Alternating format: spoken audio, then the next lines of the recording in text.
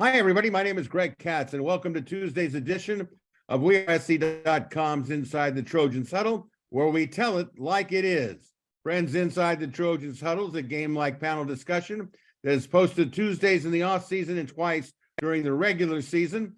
The Huddle features WeAreSC columnists, staff writers, and historians.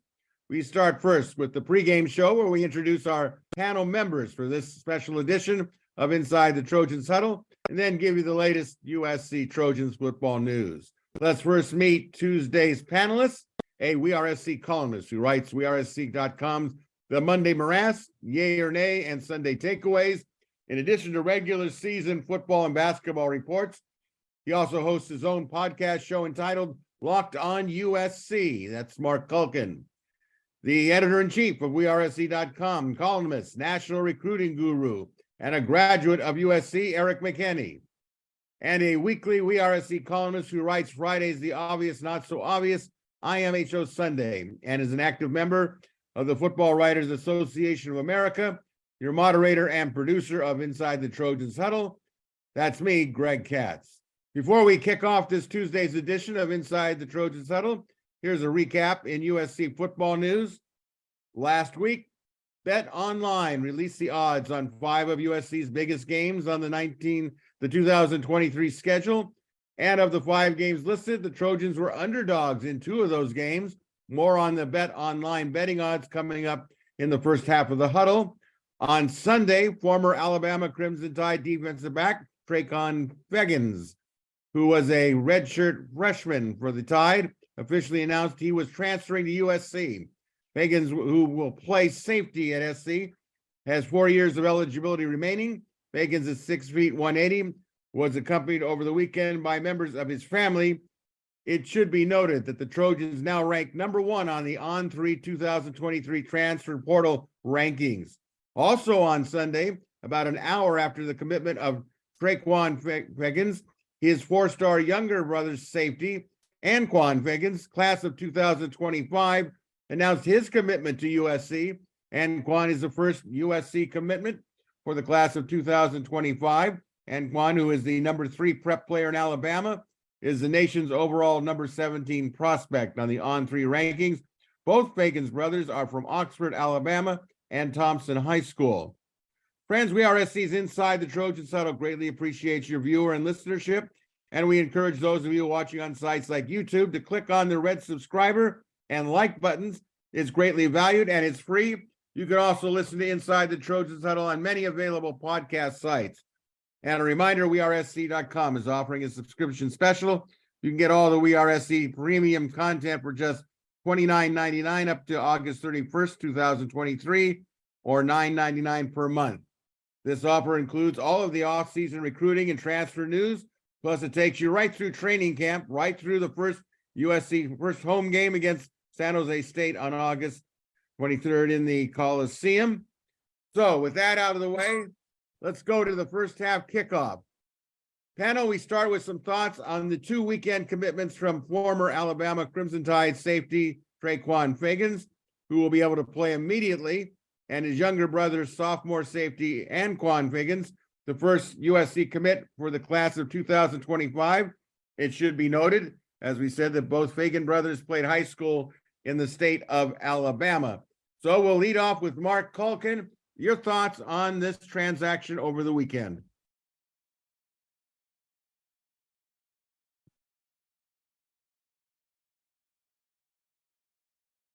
Can we hear Mark? Fantastic.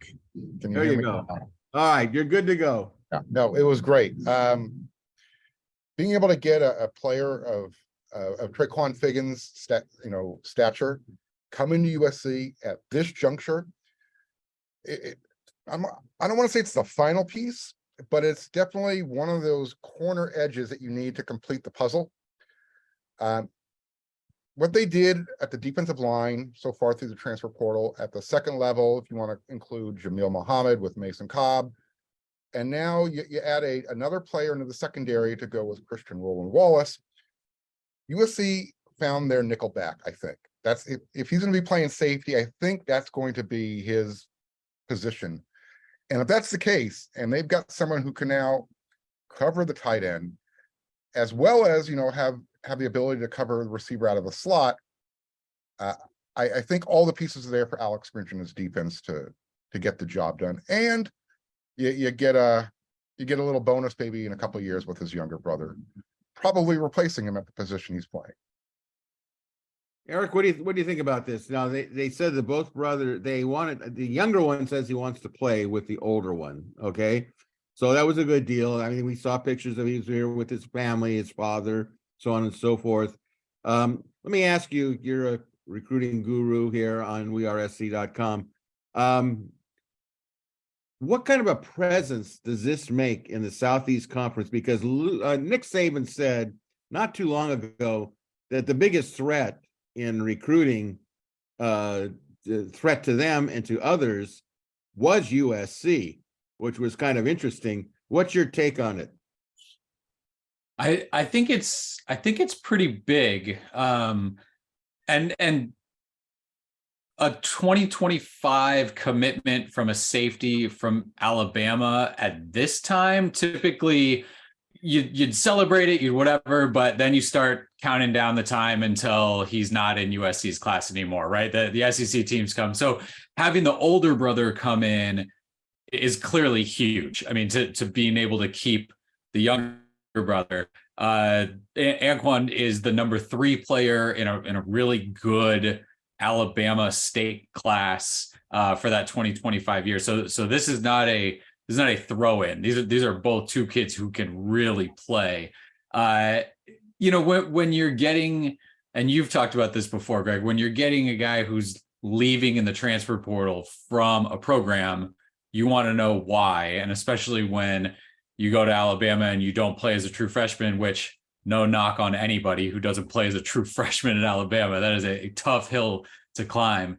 But no, he was a big time recruit. Alabama goes out and gets him. And now USC is showing these guys nationally. And this is from the Midwest. This is from down south. This is from the DMV area. This is from everywhere. Hey, come to USC. There's a spot for you here. They're recruit. I know that USC fans want them to recruit California and Southern California and lock those areas down. Lincoln Riley has shown, no, we're going to go get the best football players we can go get. And if you're at a place like USC, people want to gravitate towards there if you give them, if you put the light on, the moths will come, right? And so that's kind of what's happening. They're showing these kids, you can come and get it all at USC. You can play great football. You can have your name out there up in the lights. You can win major awards. You can win a bunch of football games. And these are the things that you can do now, going and getting these recruits. So no, I think it's a piece, right? This isn't your number one, the best thing that happened all offseason in the transfer portal for USC. But you start putting all those pieces together, and Deion Sanders and Colorado are going to get a huge percentage of the ink in the press about the transfer portal this offseason. It's wild what is going on at Colorado. But you start looking at the numbers and what USC did with kind of a more targeted class of we need a guy at this spot, we need a guy at this spot. Whereas last offseason, maybe it was like, we need good players, yeah, but we also need anyone who wants to show up. This is another one of those, hey, we might have a need here, fill some depth, maybe battle for a starting spot. And so that's where it's big, is you're seeing all of the players coming in this offseason, really, truly legitimate options to potentially start game 1 for USC this fall. And when you're talking about 14 guys coming in, that I think makes a statement for you. But no, being able to spread it nationally, being able to have an appeal for recruits and players from all different walks of life, all different areas of the country, it's pretty remarkable what Lincoln Riley has done in still. I think we kind of understate the short amount of time that he's done to get this thing to where it is right now. Yeah, I think it's, go ahead, Mark. I was gonna say, those numbers that Eric just gave, he used that number 8, the number 14, those are just the transfers. Of the 14, 8 are on defense. Of the 22 recruited players, only 8 were on defense. So the transfer portal was used to specialize exactly the needs they had to go get. And then the recruiting is going to supplement those guys, backing them up. That would, Yeah, I think that this what he's doing is, to me, just a big Pete Carroll like step. He is going into Southeast Conference territory. He's getting players from Alabama, which needs no introduction, right?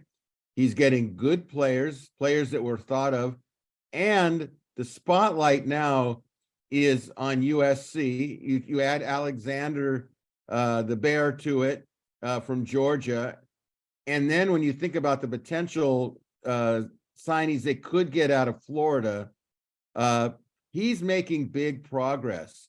And the transfer portal is allowing players to think about an option that they could take if it doesn't work out, or they didn't choose SC, maybe they chose Georgia or Florida State or whatever, that, hey, I'll check on USC first to transfer, because that's where everybody goes, if it doesn't work out.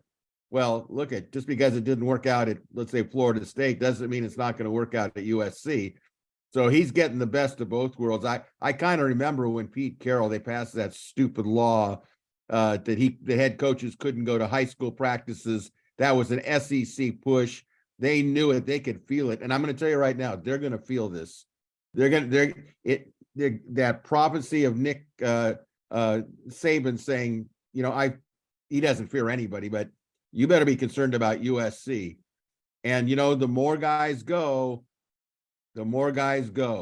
and, it may not be that, that you have to wait for a class of 2025 guy. It may be some guy in Alabama or Georgia. What happens if Matthews, the wide receiver from Georgia, decides to sign with USC? Is that going to cripple Georgia? Of course not. But it is going to sit there and start getting a lot of momentum as the years roll on. I think he's in great shape. The Trojan program is. And I think they have to recruit out of state right now, because the players that are already in state, they're gonna be there. I don't think they're gonna get. I think Lincoln Riley knows where their bread is buttered, so to speak. So to me, it's all good. It's all good. I'm really excited about it personally. All right, let's move on here. We're gonna change from recruiting to odds. As many of you may already know, some of the early betting lines. They call betting lines, aka odds, of many of the most critical USC football games for next season were released by Bet Online. Panel, let's take a look and get your opinions on some of these 5 released early betting lines. Do you agree, disagree with these betting lines? Tell us why. It should be noted that all 5 of these crucial games and the odds are part of a challenging second half of the 2023 schedule. So let's start off in order. Number 1, USC at Notre Dame. The Irish are a 1-point favorite. Mark Culkin, agree, disagree? Why? Disagree. Look, I understand this game's on the road, and Notre Dame you get the 3-point home field advantage. So if you're only favored by a point at home, that's telling me on a neutral field, USC would be considered the favorite. So I just see this offense clicking by the time they get to South Bend. And if the defense is 20% better statistically, keeping points off the board than they were last year, yeah, that 1 point is easy money. I highly disagree with it. USC is going to roll. They're going to break the losing streak in South Bend in 2023. Take it to the bank. All right. The bank opens at what, 9? We'll be there. Eric, about you taking it to the bank? Maybe not all the way, but I was surprised that Notre Dame was favored in that one. I thought that would be an easy USC as the favorite kind of installation. Maybe not a ton of points, but that game last year wasn't all that close. USC has absolutely gotten better. I understand Notre Dame went out and got Sam Hartman, and right, when you're talking about odds, especially this far before the start of the season, you want to throw stuff out that's going to generate interest and betting on both sides. But no, for me, I of the 5, I think maybe that was the most surprising to me that Notre Dame was favored in that one. Even like Mark said, even with it being in South Bend, I just thought USC, and I know we're talking about next year and not last year, but I think you got a sense of kind of where the programs were last year, and I don't think Notre Dame has gotten that much better than USC in this same offseason. Well, I think the 1-point favorite is based on a lot of optimism about Sam Hartman, the transfer from Wake Forest.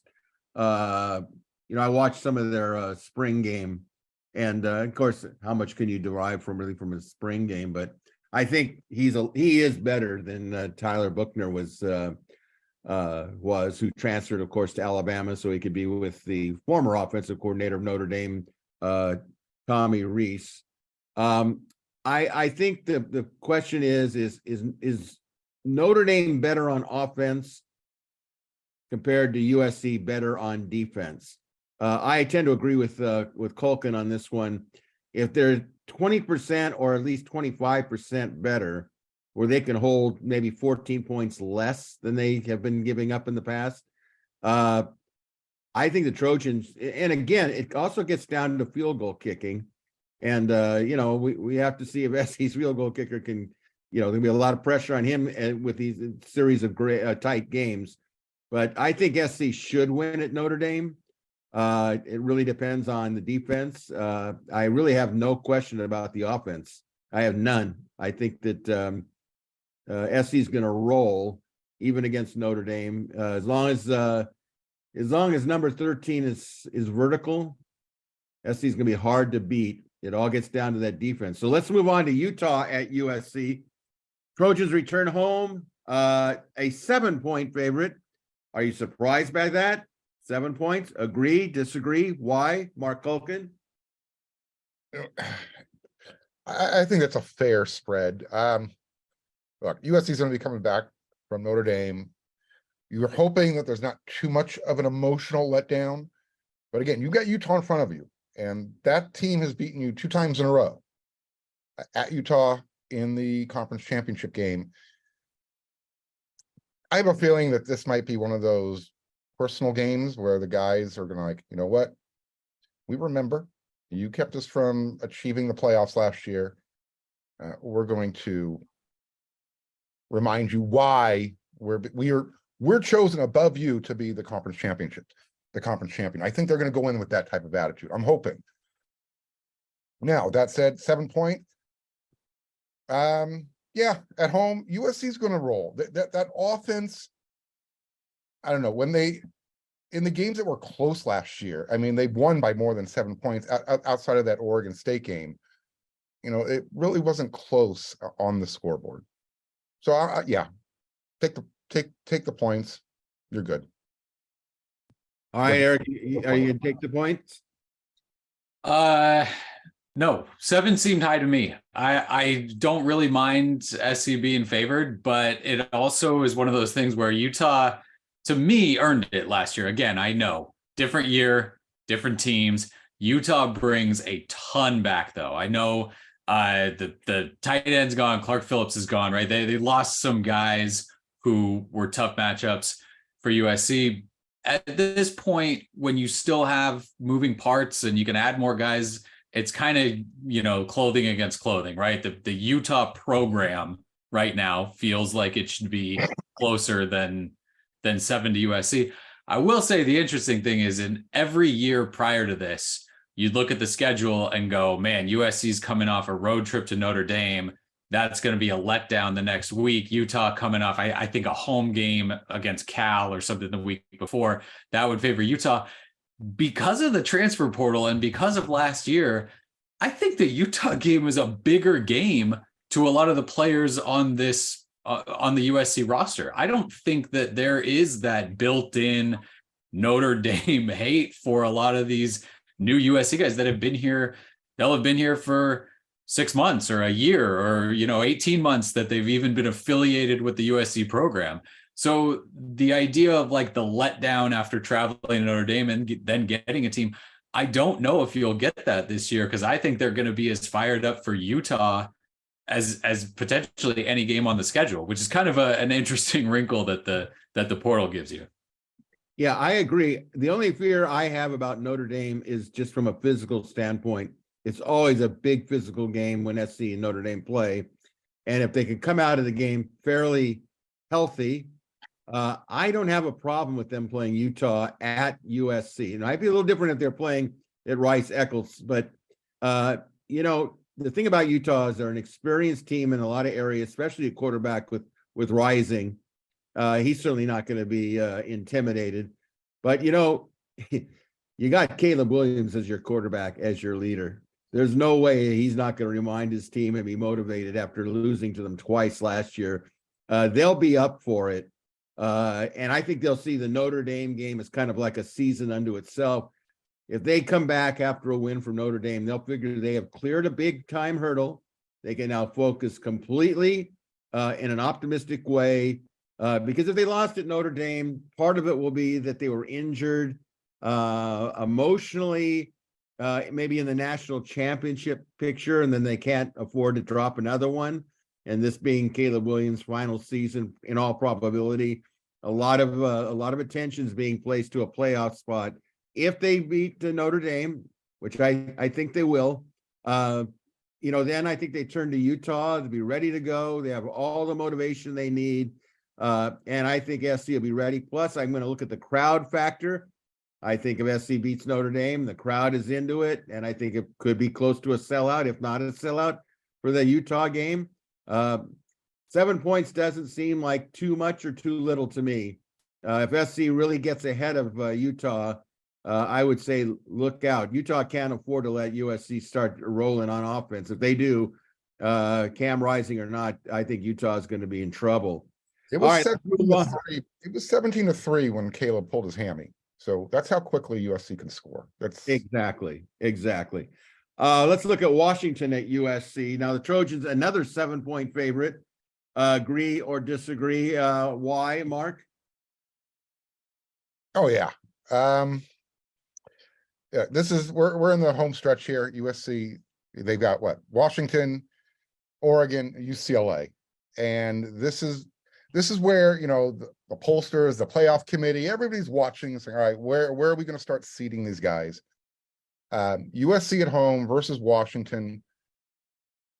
Yeah, again, for me, 7 points is just not enough when you're talking about this offense. It just seems like easy money. So again, Eric brought it up, you brought it up. As long as this team is relatively healthy, Caleb was standing upright, and the defense has improved. At home, I'm going to take 7 points every single time. Eric? It's like Utah for me. 7 seems big right now, just because the if of the USC defense improving is still gigantic, right? After the first few weeks, I think you can start looking at that 7 and then decide like, oh no, that's got to move up or down. But out here where Washington, I guarantee you, players and fans think that their offense is step for step what USC has offensively with the guys coming back. Washington lost virtually nobody from that team that put up yards and points incredibly well.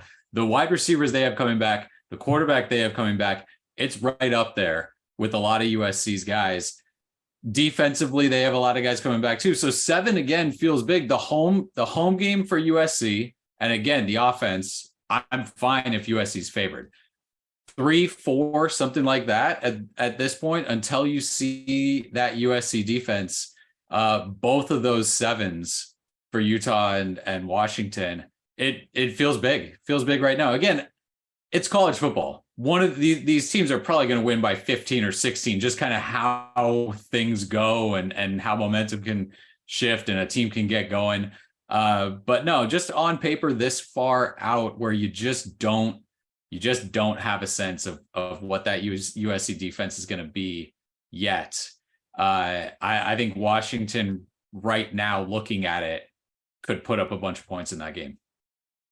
Well, I tell you, there's a lot of people that think that Washington is better than USC in some of the preseason rankings, whether that means anything or not. I look at a 7-point favorite, we're not looking at, to me, you're not looking like 21-14. I mean, I could see a lot of points being scored on this one.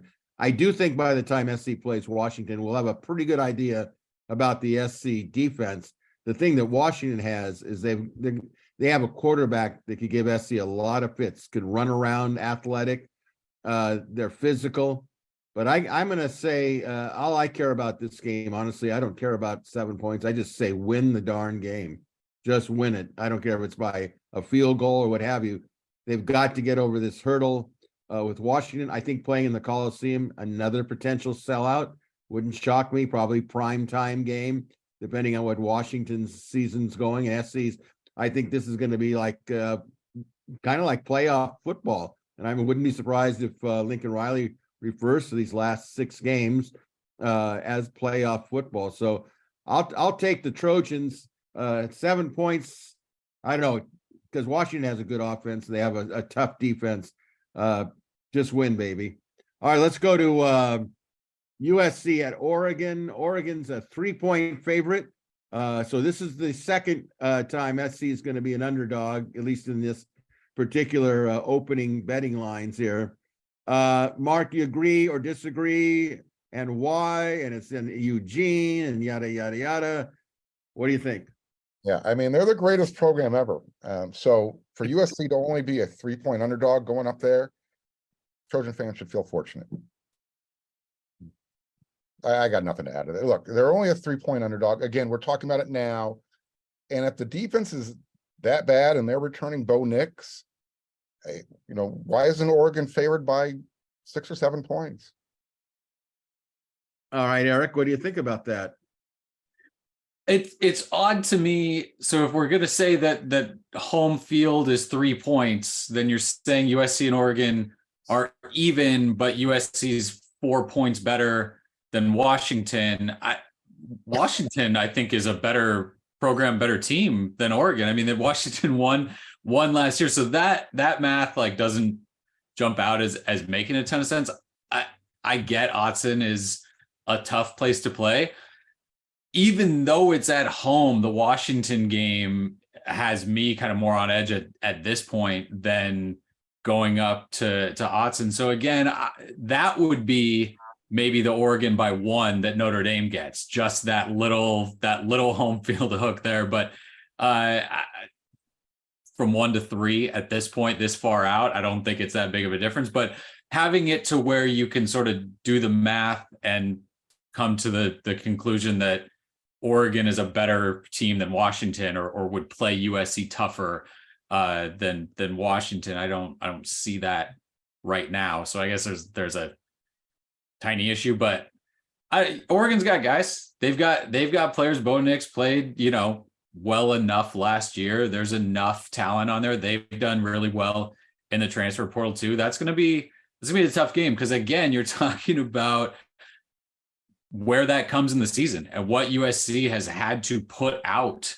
to that point. I mean, I don't know how much that goes into these early numbers or anything like that, but it would be a pretty significant statement for USC to go out and post like big win after big win in any of these things. I think we saw some of that last year, Greg, where you're talking about just one point.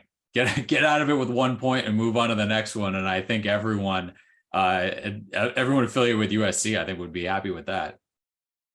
Yeah, I've been to Autzen Stadium 2-3 times, and the one thing I learned is they're obnoxious. The fans there, they really do get behind Oregon, and they really do a great job when Oregon's ahead. I mean, they like seeing people being thrown to the lions, so to speak. But when those Ducks get behind in a game at Autzen Stadium, you can almost hear a pin drop. And if SC can get ahead, stay ahead, and keep that crowd quiet for the most part, they're going to be in good shape. The deal is they got to get ahead, stay ahead. We don't know what the weather will be like, except it will be cold. It's in November.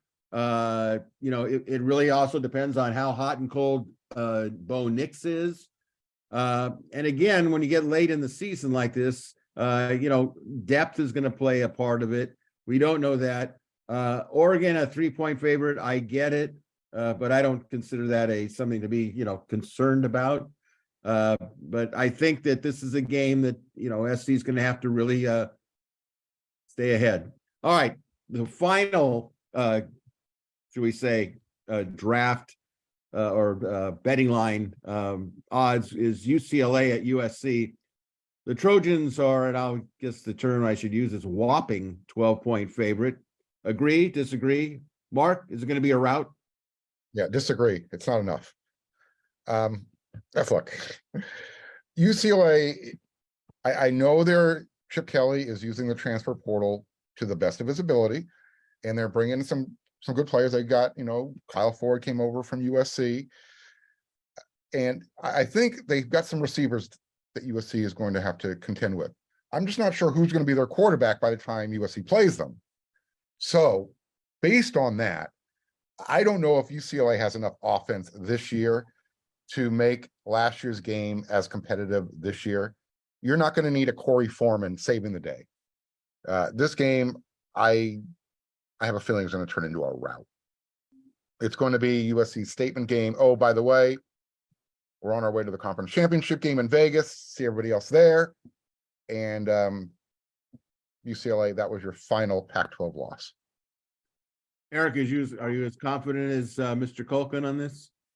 I'm never as confident as Mr. Culkin on anything. 12, again, 12 jumped out as high, but until we know who UCLA's quarterback is and how he can play, make it 1 million at this point, right? I like what UCLA has done in the transfer world. They got a great running back. They got a really good offense. I mean, you look at some of the positions they filled: linebacker, defensive line, wide receiver, like Mark mentioned, is as good as that position has been over there, I think, in a while. If the quarterback's not figured out, you're not going to have a team that's going to play with a Caleb Williams led team. And so that's where I can see the 12 being there right now. If they figure out if the transfer who came over ends up being a guy who can do a lot for them, if Dante Moore is a 5-star guy that makes an impression right away and grabs it and he's playing better and better, I could see that coming down a little bit. But no, if you don't have a quarterback who can really play and is on his game that day, that number, sure, it could get pretty high. Yeah, I think this has the earmarks of a possible landslide. Dante Moore's never played in the SC UCLA game. The pressure's different in this game. You can't honestly say that, it's a rivalry game. Anything can happen. I just don't think it's going to happen this particular game. SC will be saluting its seniors. There's a lot of reasons to say SC will be in the right frame of mind. And regardless of the national championship picture, this could be the game that, sends them to the playoffs in terms of winning the Pac-12. And then who knows what can happen from there. But I just don't see how especially in the Coliseum, that SC is going to, roll over and play dead on this one. All right, let's go over here to DraftKings. They released their odds regarding Pac-12 teams' seasonal win totals. So we can, let me just go through this very quickly with you. USC and Oregon are projected at 9.5 wins.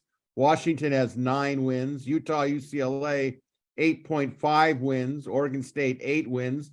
Washington State, 6.5 wins. Arizona, 5.5 wins. ASU, 5 wins. Cal, 4.5 wins. And Colorado, 3 wins. Stanford, 3 wins. Excuse me. Mark, what stands out? Do you think the win total is too high, too low for some of these teams, especially SC, Oregon, Washington? What's your feelings on that? Yeah, as far if USC comes in at 9.5 or under, Lincoln Riley is going to need to buy some earplugs. As far as the rest of that, I looked at Stanford and I looked at Colorado's schedule. I'm seriously considering taking the under for both of those. That for those two teams, it's a race to 11th place. I mean, I looked at their schedules. It's a hard. Find me the wins. Find me 3 wins on either one of their schedules. Other than that, yeah, I'm fine with everything else. I'll get to my point. Eric, what do you think? No, I want to hear your point. So yeah, right. USC could be ahead of Oregon if you wanted to put USC at 10. I understand kind of keeping the half there to make it interesting, so you're not going to get a push at 9.5. I think the Utah UCLA is absolutely the schedule that they play. I mean, when USC gets Oregon and Washington, that means UCLA has the other side, and they've got Oregon State and Washington State. So that when Utah also plays Oregon and Washington, that can change those win totals pretty significantly here. I mean, Colorado is obviously going to be fascinating to see how quickly that gets together. I think I saw there was a note today about bets on them. I think they're like the number 8 team in terms of national championship bets this offseason so far, and they're also projected to win 3 games. So somebody's losing money in one of those situations. But yeah, everything else is like that feels like the pecking order of how things have gone at this point. Again, it's clear like that Oregon Washington thing is different than I would have them when Oregon's at 9.5 and Washington is at 9. But I think that Utah UCLA being even has a lot to do with that schedule. And Oregon State is right there in the middle, and I'm certainly not going to bet against them, going under that. Like they always find a way to overachieve. Although as soon as you peg them as being good, that feels like the year that they really slip and win 4 games. So maybe everyone can hype Oregon State up enough, and then they're battling with Colorado and Stanford down there at the bottom. Well, I don't get the 0.5. That's just me. I'm trying to figure out what 0.5 is supposed to prove. I mean, they only have 12 games in the regular season. So how do you come to a 0.5? Well, then you can't push, right? You either you guess over 9.5 or under 9.5. It can't be 9.5. If it's set at 10, you can bet 10 and they end up with 10 and you push and they don't get to take your money. Well, I think that's very not nice of them. I think it's a world of gambling, Greg. Well, you know what? I don't do a lot of gambling, so I'm not well up on it, although I do understand odds for the most part. But I see SC with 10 wins at the worst, 10 wins. We don't know how.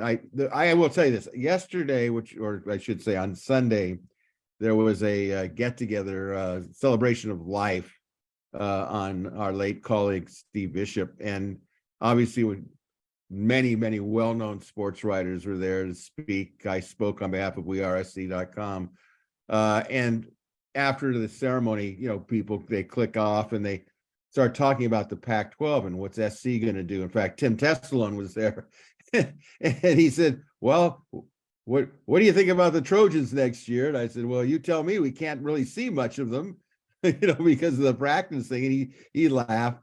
But the conversation did turn around to Colorado. And there was a lot. I couldn't believe there was as much animosity about Colorado and the way Deion Sanders was getting rid of players. I don't know if it was so much he got rid of a lot of players, but they were quoting a lot of the stuff from the Athletic story of quotes of, he brought me into the office and he said, I pointed out where my strengths were and where I had to turn my weaknesses into strengths and yada, yada. And then goes, you really tried hard, but you're not going to be part of our program. It was almost like, really? So there was a lot of feeling that could come back to bite Sanders and his attitude. Personally, I know when SC goes to Colorado, it'll be a holy war because it'll be earlier in the season. A lot of optimism there, but I don't know. I don't like the way they go about doing their business there. So if they lost every game, I wouldn't feel bad about it. Of course, maybe he'd get rid of the whole team if they lose, 5-6 games, and he'll just say, okay, I got to get rid of you too. So, it's going to be interesting. I'll just say that with Colorado. All right, let's get to halftime. We have some quick hitters here. Today's halftime will be a series of quick hitting questions, answers underscored by the word potentially. So let's get started. Number one, five-star high school basketball star Bronny James, son of the Lakers' LeBron James, announced over the weekend that he will be attending the University of Southern California in the fall.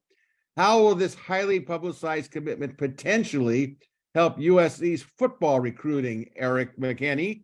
It's huge. It's the place where stars go, right? Like that's what USC can brand itself as when they bring in names like that. This is going to be when Caleb Williams shows up in GQ, right? This kind of stuff is going to reach far beyond just the sports world and get into full mainstream people that don't know about college sports. They're going to hear about USC athletics. And clearly he's with basketball, but he'll show up at football games. I'm sure they bring the basketball team out a lot. If I was the football team, I would try to get them out as often as possible.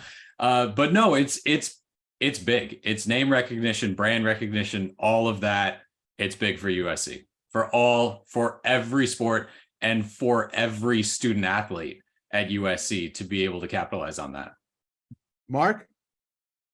He's got 7.1 million Instagram followers. He's going to influence somebody somewhere to take an interest in USC football that didn't have it before. So will it have an effect on recruiting? There's going to be some high school recruits who are going to say, hey, you know what? I want to go to the school that LeBron James' son went to. Sure. Will it be significant? I don't know. He's only going to be around for a year, maybe 2 years. So I don't know how much of an impact it'll have on recruiting. Potentially, it's going to open some eyes, though. Again, he's an influencer. When you're in high school and you've got that many people wondering what you're doing, what you're having for lunch, who you're hanging out with, who's watching your games, yeah, it's going to have a little bit of impact. Yeah, I think it's going to have a lot of impact from my perspective, because I think that you'll probably see LeBron James it'd be shocking if he didn't show up on a sideline of a football game. I think the fact that Bronny James is there sends a message out to all athletic recruits, and no matter the sport, that if LeBron James' son is going to come to USC, it's the momentum. That must be the place to go. And you got Caleb Williams there. And how many times during a sports cast on national TV during the football season will they mention Bronny James or interview LeBron James? I mean, the brand name, I think Eric is right on the head. I mean, they're going to milk this thing for all it's worth.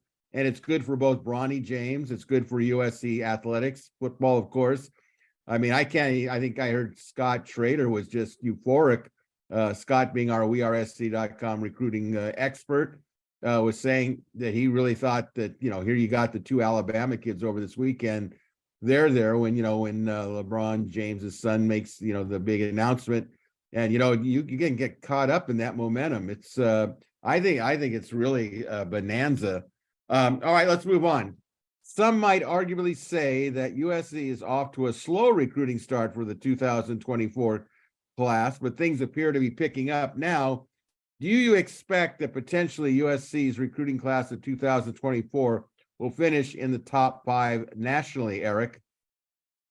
Yeah, potentially, for sure. I mean, with Lincoln Riley there, with spots available, they could potentially end up with the number 1 class in the Pac-12, and that puts you right in the race for a top 5 class in the country. So again, if they come out and show drastically improved defense and they win the number of games that they feel like they can win, yes, this could be a big time class where you're pitching, we're going to the Big Ten, we're carrying on this now legacy, post Caleb Williams and all of that kind of stuff. And you're probably going to have a lot of holes to fill based on kind of, what we've talked about and looked at potentially going to the draft. So yeah, absolutely could end up in the top 5. Mark, what do you think? Well, yeah, I mean, it's going to be the Bronny James effect, right? So automatically, look, yeah, what Eric just said is I'm just going to echo what he's saying. If USC is winning, everyone kind of got a taste last year. They were close. They almost had a 1-year turnaround from 4-8 to the playoffs. And to Eric's point, if the defense holds up their end of the bargain, recruiting is going to take care of itself, because when USC football is winning, Everybody wants to come here. High school recruits, and now you've got the transfer portal. It's almost going to be a race to who can fill those spots first, the recruits or the guys who want to transfer in. That's going to be Lincoln Riley's balancing act that he's going to have to play. So yeah, potentially, absolutely. Yeah, Mark, you're absolutely right. I think that offensively speaking, they're going to be tremendous on offense. So all guys are being recruited offensively, whether it's high school or transfer. You're not going to worry about that. It's going to happen. We all know it's going to happen. It's how the defense looks throughout the season, how recruits are looking at it. I mean, I look at Oregon, and they have a head coach that's his forte is defense, and I look at how they're really making good progress on defensive recruits. I think SC has to show great progress defensively. If they do, I think they'll have a good haul in terms of defensive players, but they have to show progress on defense so they can they're going to be a top 5 nationally. It has to also include a lot of stellar defensive recruits or transfers. Hopefully, actually, transfers will fill a spot, but the defensive guys from high school will be a foundational going forward. All right. Question 3. Is Deion Sanders and Colorado potentially a future recruiting threat to USC and Lincoln Riley, Eric? In terms of getting a guy here and there, sure, absolutely. Like he, you saw it with Travis Hunter. Travis Hunter is a phenomenal football player, wide receiver, corner, could have absolutely gone to any school in the country, played for any coach in the country, gravitated to Deion Sanders, and he'll get guys like that. In terms of putting together big time classes and making it so that Lincoln Riley is missing on a ton of guys and can't put classes together, I'm not going to say that really anybody is a future threat to that. So no, he'll click with some guys and he'll get, I mean, for Colorado, right, it's win-win. Like your name is out there and you're getting players that you absolutely would not ever have gotten before this. So he'll take a guy that Lincoln Riley wants every once in a while, I think. Is that a recruiting threat? I don't know if I call it that. Would you call it that, Mark? No, he's going to be a nuisance. I guess that'd be the best way to describe him. I mean, if you're talking about the secondary specifically, I think Coach Primetime probably has a little pull there. I mean, he's shown that's his strength right now, where he's able to flip kids from his own alma mater. We brought up Travis Hunter. Who's the other kid they're bringing this year? Marion, another guy. So if you're talking about guys who want to play cornerback, sure. Other than that, Colorado's it's a grease fire right now. You don't run 53 guys off in 1 year. In less than how long has he been there? That's how many guys have left. And he's only gotten 37 guys to return or to transfer in. There's an imbalance there. So until Coach Prime's attitude improves, I think he's going to have a hard time recruiting, because that type of stuff, it floats to the top quickly. And you're going to have families and high school coaches who are going to have nothing to do with him. Yeah, I think his attitude, his strength is his weakness.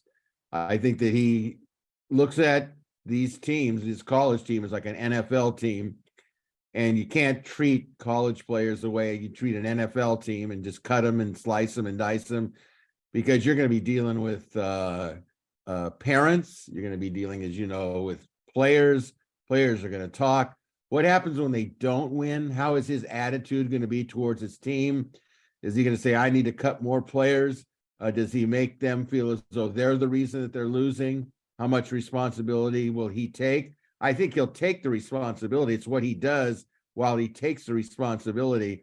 I could see if he doesn't do well, of course, he's going to have obviously other years to do better, but I think I don't think he has a big window to turn the program around, so to speak, because I think that it's all about how people feel about him. He's a very controversial person. He was even when he played, the chains, the whole thing. I mean, either you love it or you don't love it.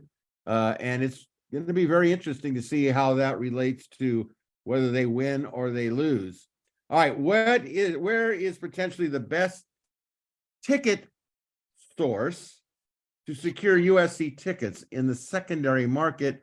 Think of going to Notre Dame, think of going to Oregon, think about the big games in the Coliseum. Where do you think is the best place to start checking for ticket prices? Is it StubHub, SeatGeek, TickPix, Barry's Tickets, another source? Eric, where do you go? You should go to our site. You should go to wearesc.com and ask who's got extra tickets. That's the best, unless you have a bunch of extra arms and legs laying around and you can pay some of the secondary market markups. That's the best place to start for sure. Mark, you're in need of tickets. Where are you going? That was the only answer. I knew he was going to take it. That is the only answer. I haven't bought a ticket off the secondary market, and I can't tell you how many years. You hear about these fees that Ticketmaster and everybody's charging. Yeah, go to WeAreSC. Ask who's got some extra tickets. They'll sell it to you at face value or maybe slightly above, and they might even throw in a parking pass. You never know. So, well, that's the big key, the parking pass. I tell you what, it's all about the fees. Now I've gotten seats from StubHub, SeatGeek, yada yada.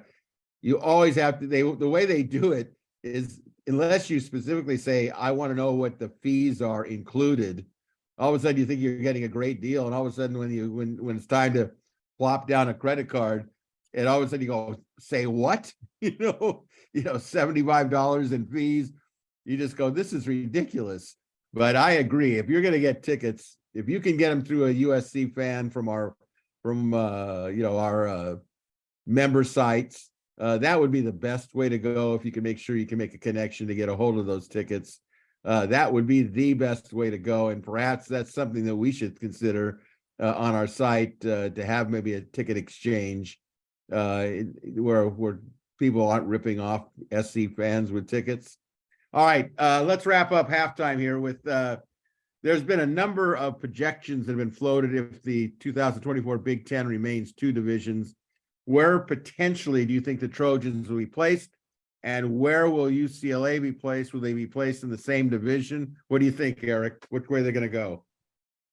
I don't think that there are going to be two divisions. I think that all conferences are probably headed that way.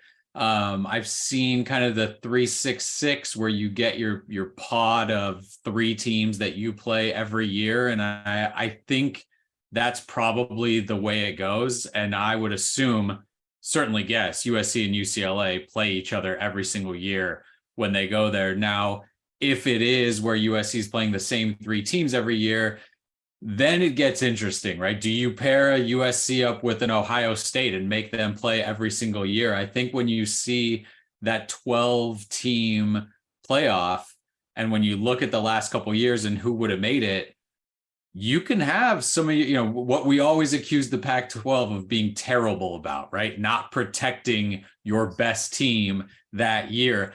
I don't know if you have to do that anymore. I think you can make USC and Ohio State play every year, Michigan and Ohio State and UCLA and Penn State and all those teams. You can set up those games during the regular season, because if they're counting for less, you want to have more big ones, right? To draw eyes and to get hype up and all of that. And then you're not hurt when it comes time for the playoffs. Oh, you lost one game, you can't be in here anymore.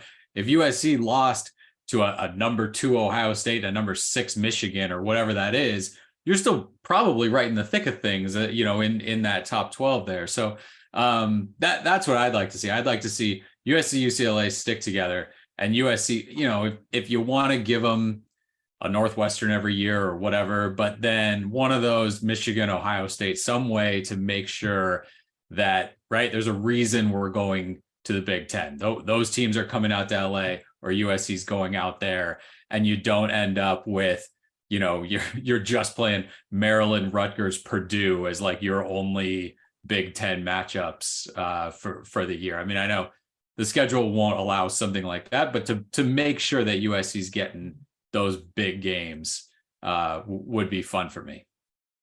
Yeah, For Mark, everybody, really. Mark, what do you think? Yeah, I was thinking about this before we started the show, and I'm thinking, well, the way they're doing it now is they make sure Ohio State and Michigan, they're in the same division. To kind of eliminate each other from going to the conference championship game. I'm wondering if they're going to want to use the same thing with USC and UCLA, kind of play them off that way, keeping them in opposite or in the same division, so only one LA school can be represented in a conference championship game. I don't know. It's going to be interesting to see how they play this out. If they're going to try and keep some of the Big Ten conference tradition the way they have it, or are they going to now start expanding and looking at the 12-team playoff to what Eric was talking about? And I mentioned this before, get used to having 2 losses on your resume and being in the playoffs, and potentially having 3 losses, because if you're losing to Ohio State, Michigan, Notre Dame, and you're 10-3, that's a pretty good resume, even with the losses. Well, I would say it depends on how bad the losses are. If you get blitzed, then I don't think that's going to add to your resume. I think that what you'll see is, I think, a little reach back in tradition. I could see on a Saturday, 9:00 in the morning Pacific time, Ohio State and Michigan, followed by USC and UCLA, or they could have 3 big rivalry games. Have Ohio State and Michigan at 9, and then maybe at 12 o'clock, maybe Penn State versus Wisconsin or something where there's a big rivalry there. And then the night game could be SC UCLA. And if they go by one division, this could really have quite a bit of drama, I think. So I think, remember, they have a new commissioner. He's from the television world. He'll be looking at rankings. He'll be looking at all of these sorts of things. He seems to have a very interesting background. I will say this, that they're going to be in a lot better shape than the Pac-12 is going to be, or Pac whatever it's going to be. So we'll see how that one plays out. All right, let's move to the second half here. ESPN's Mark Schlabach has updated his national top 25 power rankings based on spring ball and the second transfer window. Schlabach has moved the Trojans from number 7 to number 4 in the country. For the record, Schlabach's top 10 are as follows: 1 Georgia, 2 Michigan, 3 Florida State, 4 USC, 5 Ohio State, 6 Alabama, 7 LSU, 8 Penn State, 9 Clemson, 10 Texas.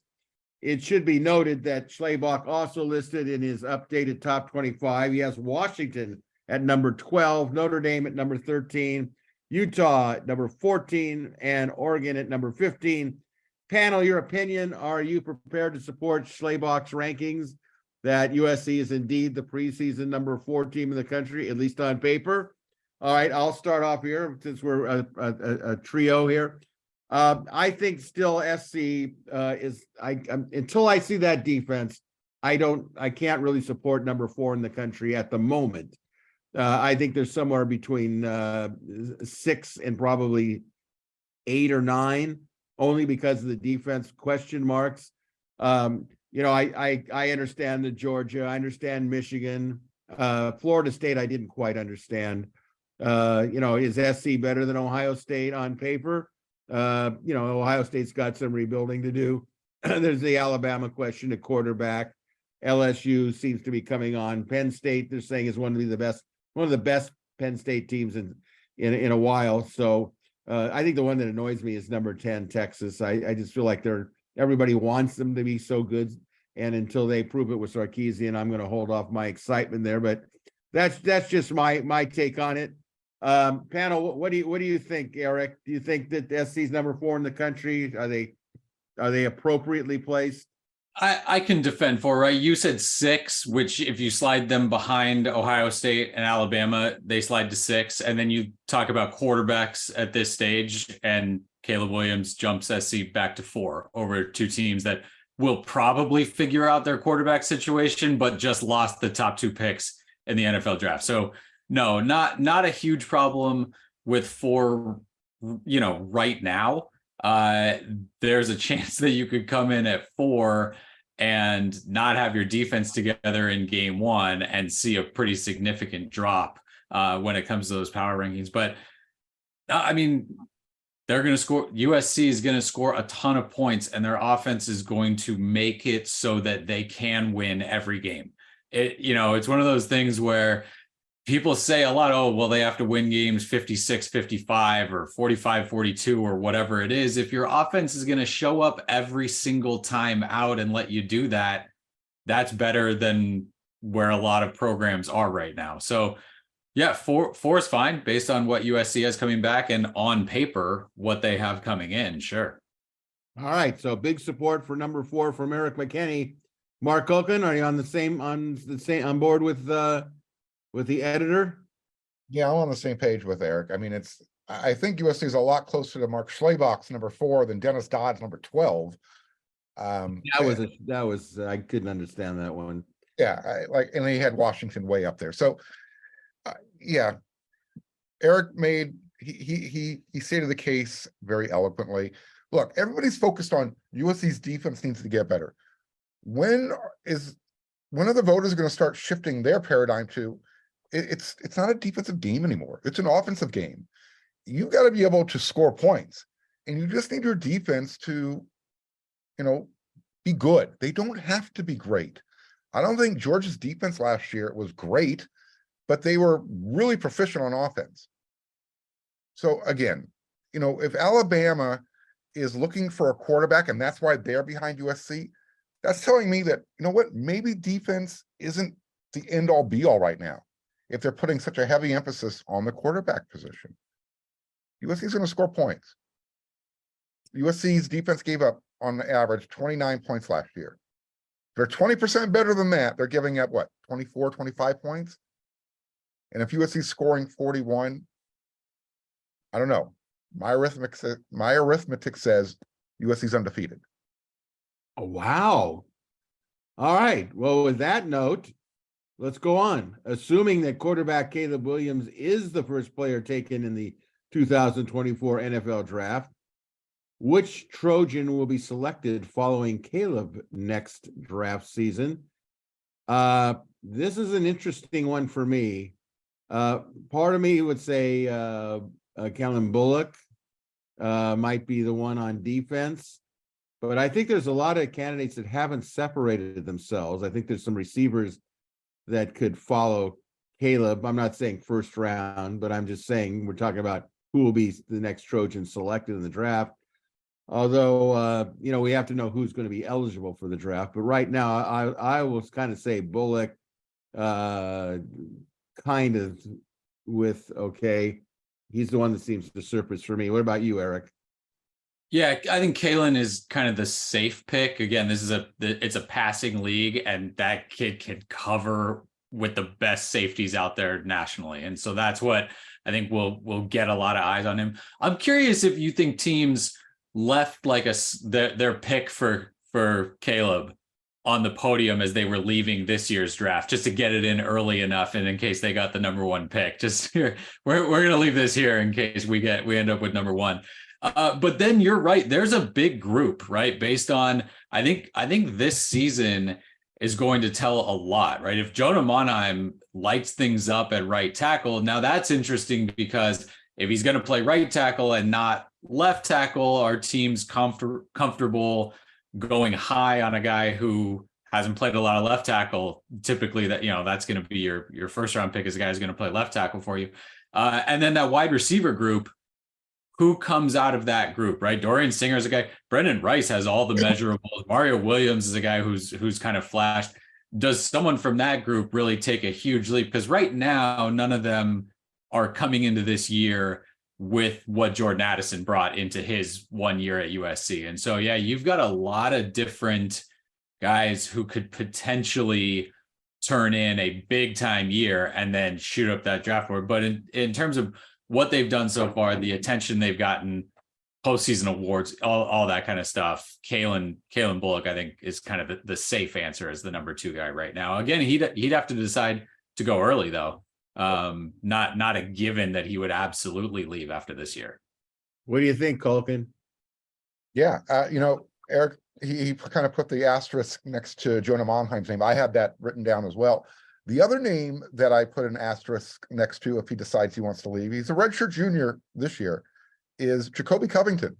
It's a passing league, and you don't grow cornerbacks the size of Jacoby very often. So he could be that guy off the board first, after Caleb Williams. One, because he can cover. Two, he's also physical and he's shown he can tackle. And I think that gives him the step or the advantage above Kalen Bullock. We'll find out. So again, depending on who wants to leave early, I think Jonah Monheim definitely belongs in that category. I'm bringing up Jacoby Covington's name. After that, I think USC is going to have more players drafted, but I don't know if they're going to have that many highly drafted players when you go down the list. Christian Roland Wallace, Keon Bars, Tyrone Taleni. I mean, again, guys are going to get looks. Marshawn Lloyd. Yeah, I think that I think as many, if you're going to be optimistic about it, I think they could have as many as 16 guys drafted in the 7 rounds. Yesterday or the other day, as I was saying at the Steve Bishop Celebration of Life, my former junior high quarterback, who when I started my early coaching days was there. His name is Gary Klein, covers the Rams, and I asked Gary about Caleb Williams. Are the Rams interested in? I know they're stockpiling draft choices. Could they make an attempt to trade up and give a lot of it up to secure the number 1 overall pick? He said it's conceivable, but he didn't think they had enough really high draft picks, that they could entice somebody with. But he says, they're willing. They've shown in the past they're willing to put it all on the line. I tell you, if Caleb Williams went to the Rams, what kind of an impact would that have, both on and off the field? That would be, to me, like a bonanza. Now, heading into the 2023 season, if Caleb Williams is the most valuable player on the USC team, who do you think at this point is the second most valuable player? I'm going to look at the defense. I think that Mason Cobb could be right there as what he's shown so far. And if you got a strong inside linebacker, you can do a lot of things in a lot of ways. I'm not prepared yet to say that Bear Alexander is going to be the second most valuable player, because I want to see how he performs.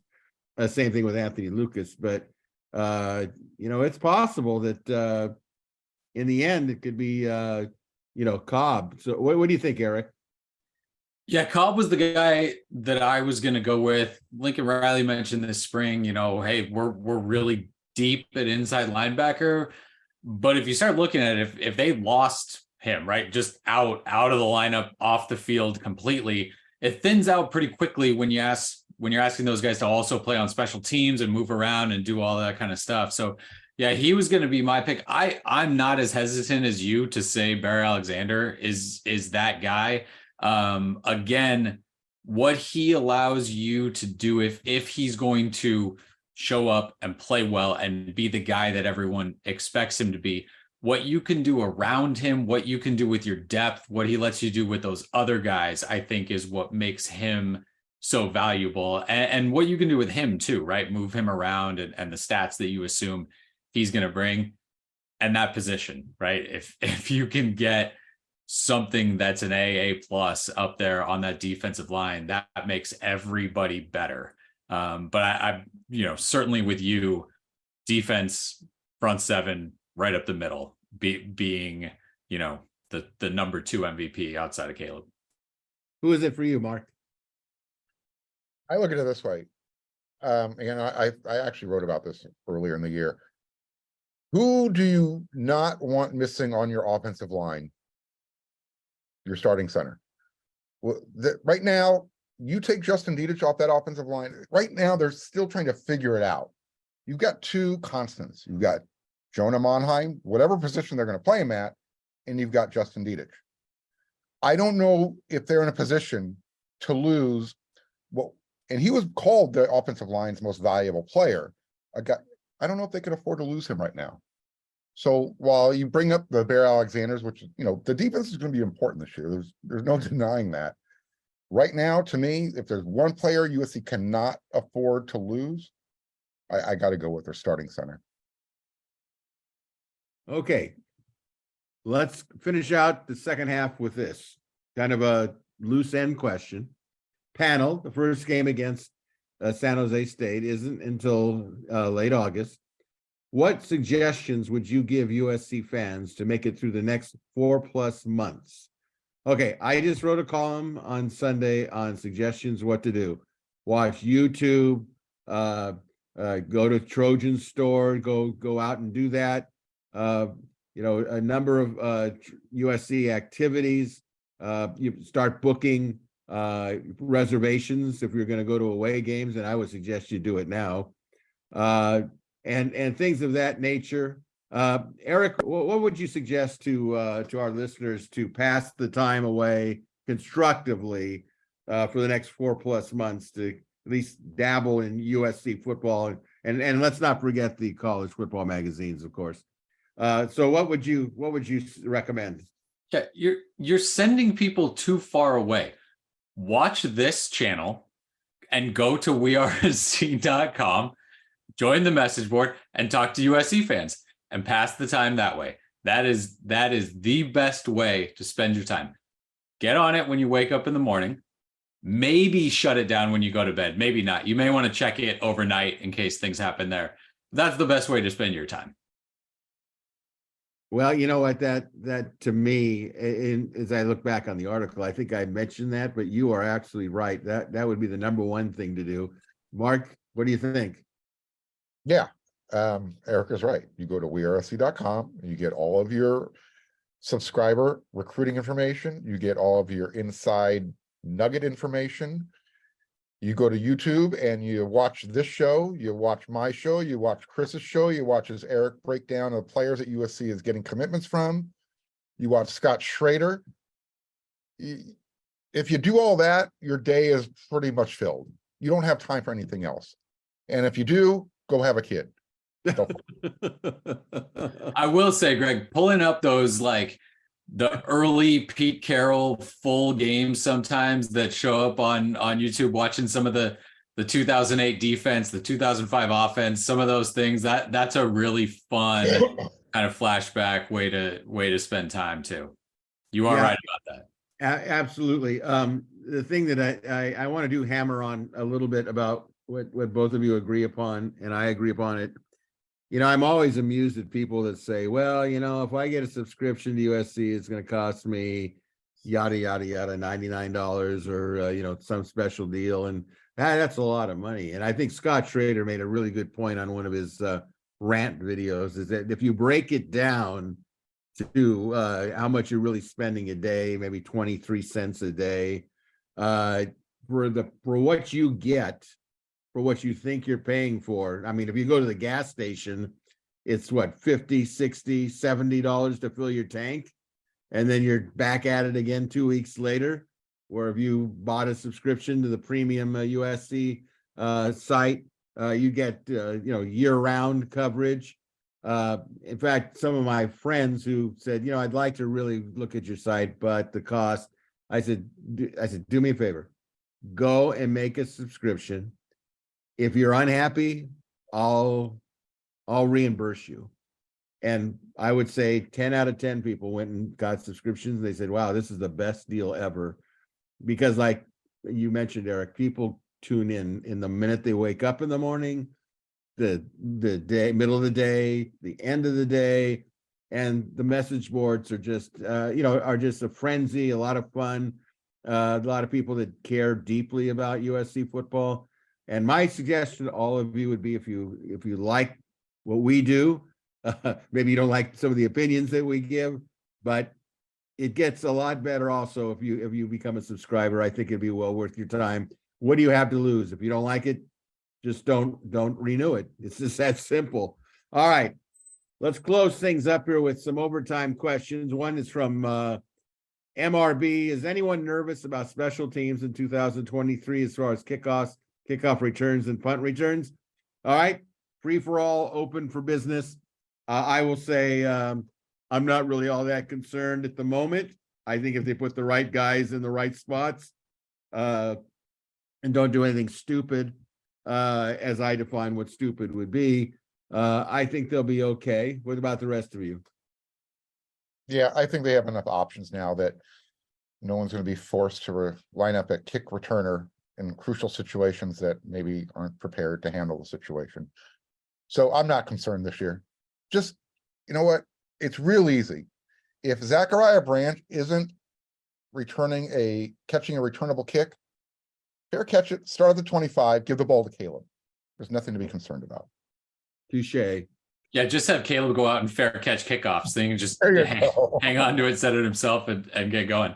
No, there's no concern. I think that there's guys that can become weapons there for USC.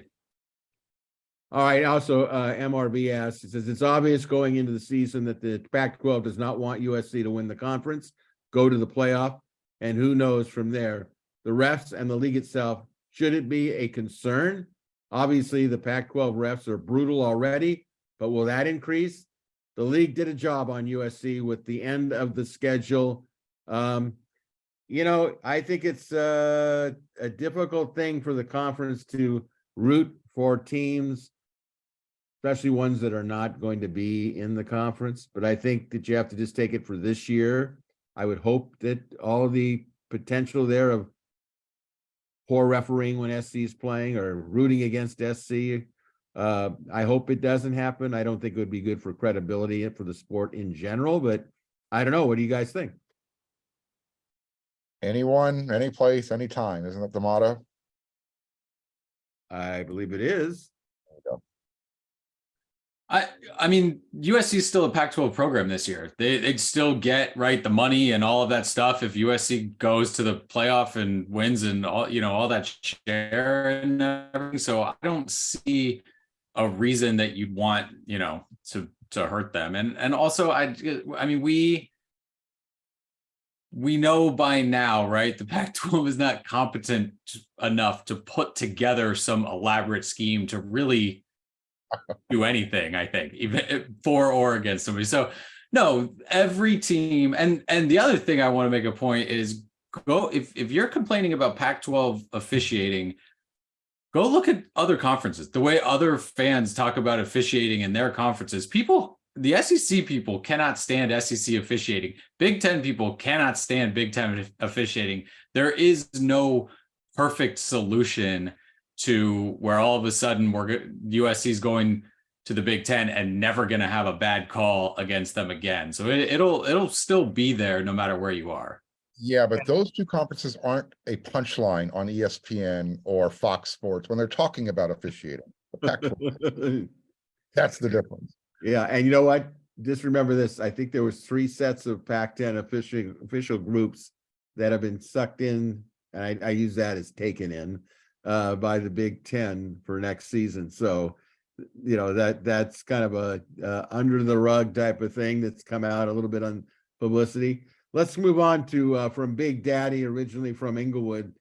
I think he's talking about the 2024 season with this. With the potential of as many as 17 games per season, how do you see college football accommodating the players in terms of meaningful benefits, more players on scholarship, long-term health care, other things? I think that's pretty well thought out for the most part. What do you guys think?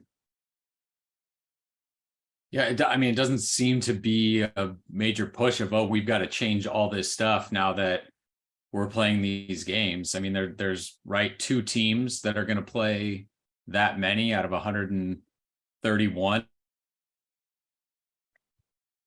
Yeah. Mark, any thoughts? Great. Yeah, the only change I could possibly see happening is maybe adding a couple scholarship players just to give a little bit more depth to roster. But like Eric said, you're only going to have 2 teams playing that 17th game. So if they're not extending this down to the lower divisions that have been playing in the playoffs, what's the difference? All right, question 3 from Trojan the Valley. He touched on something we've already talked about, but he does. I do want to read his question. He was kind enough to submit. He says, "Panel, in your opinion, what will be the effect of Bronny coming to USC? Bigger crowds and national coverage of our b-ball games, basketball games.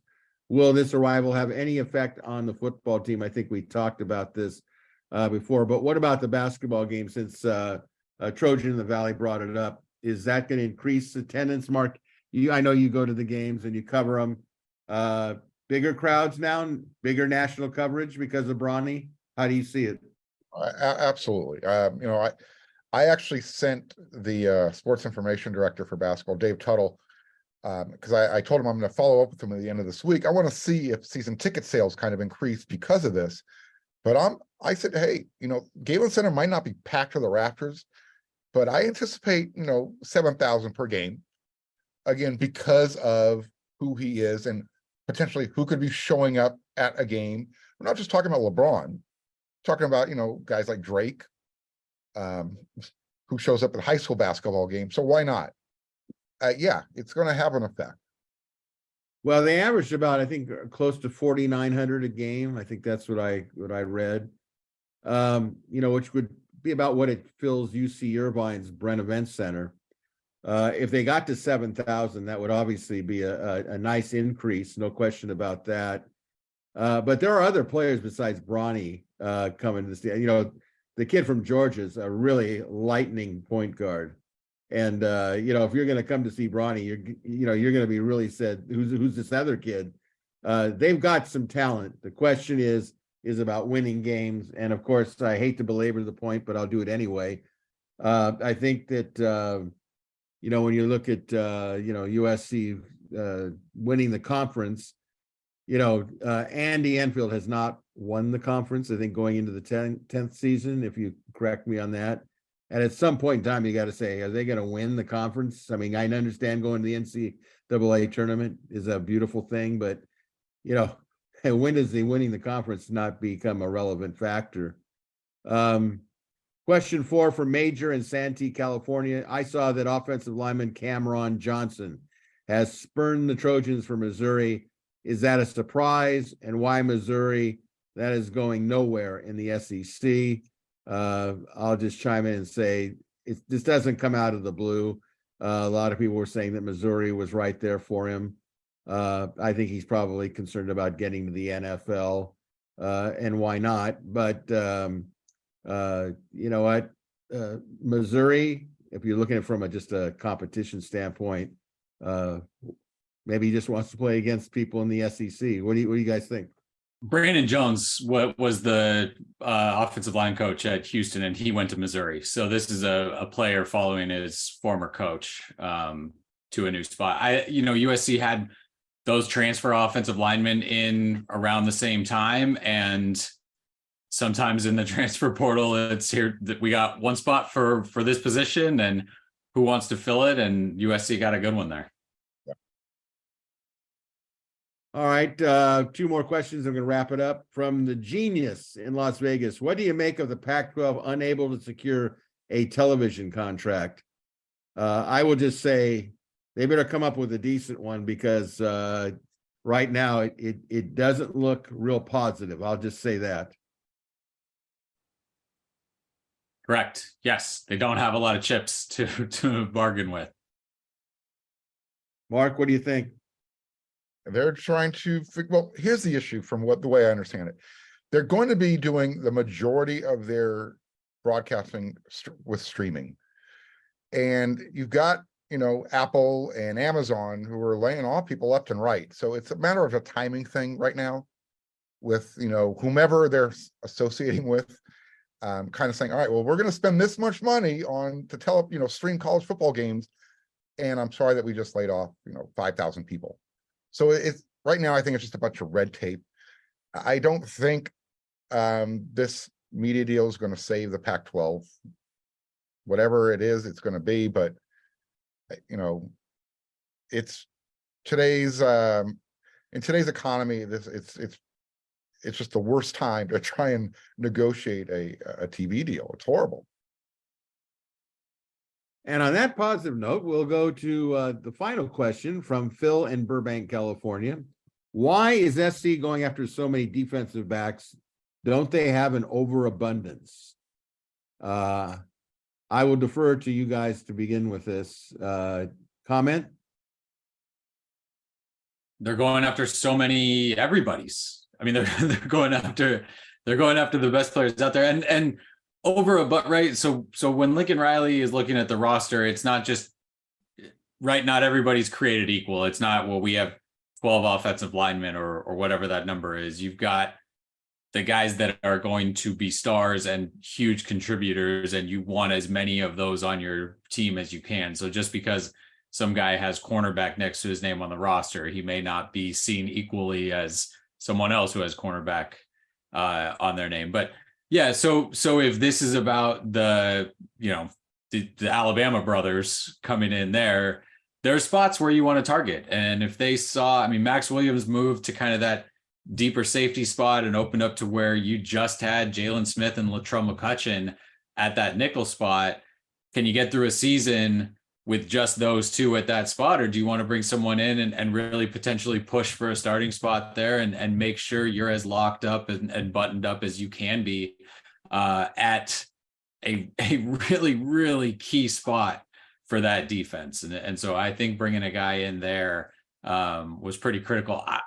I think Jalen Smith's a guy that can play. Latrell McCutcheon got a lot of praise from coaches this offseason.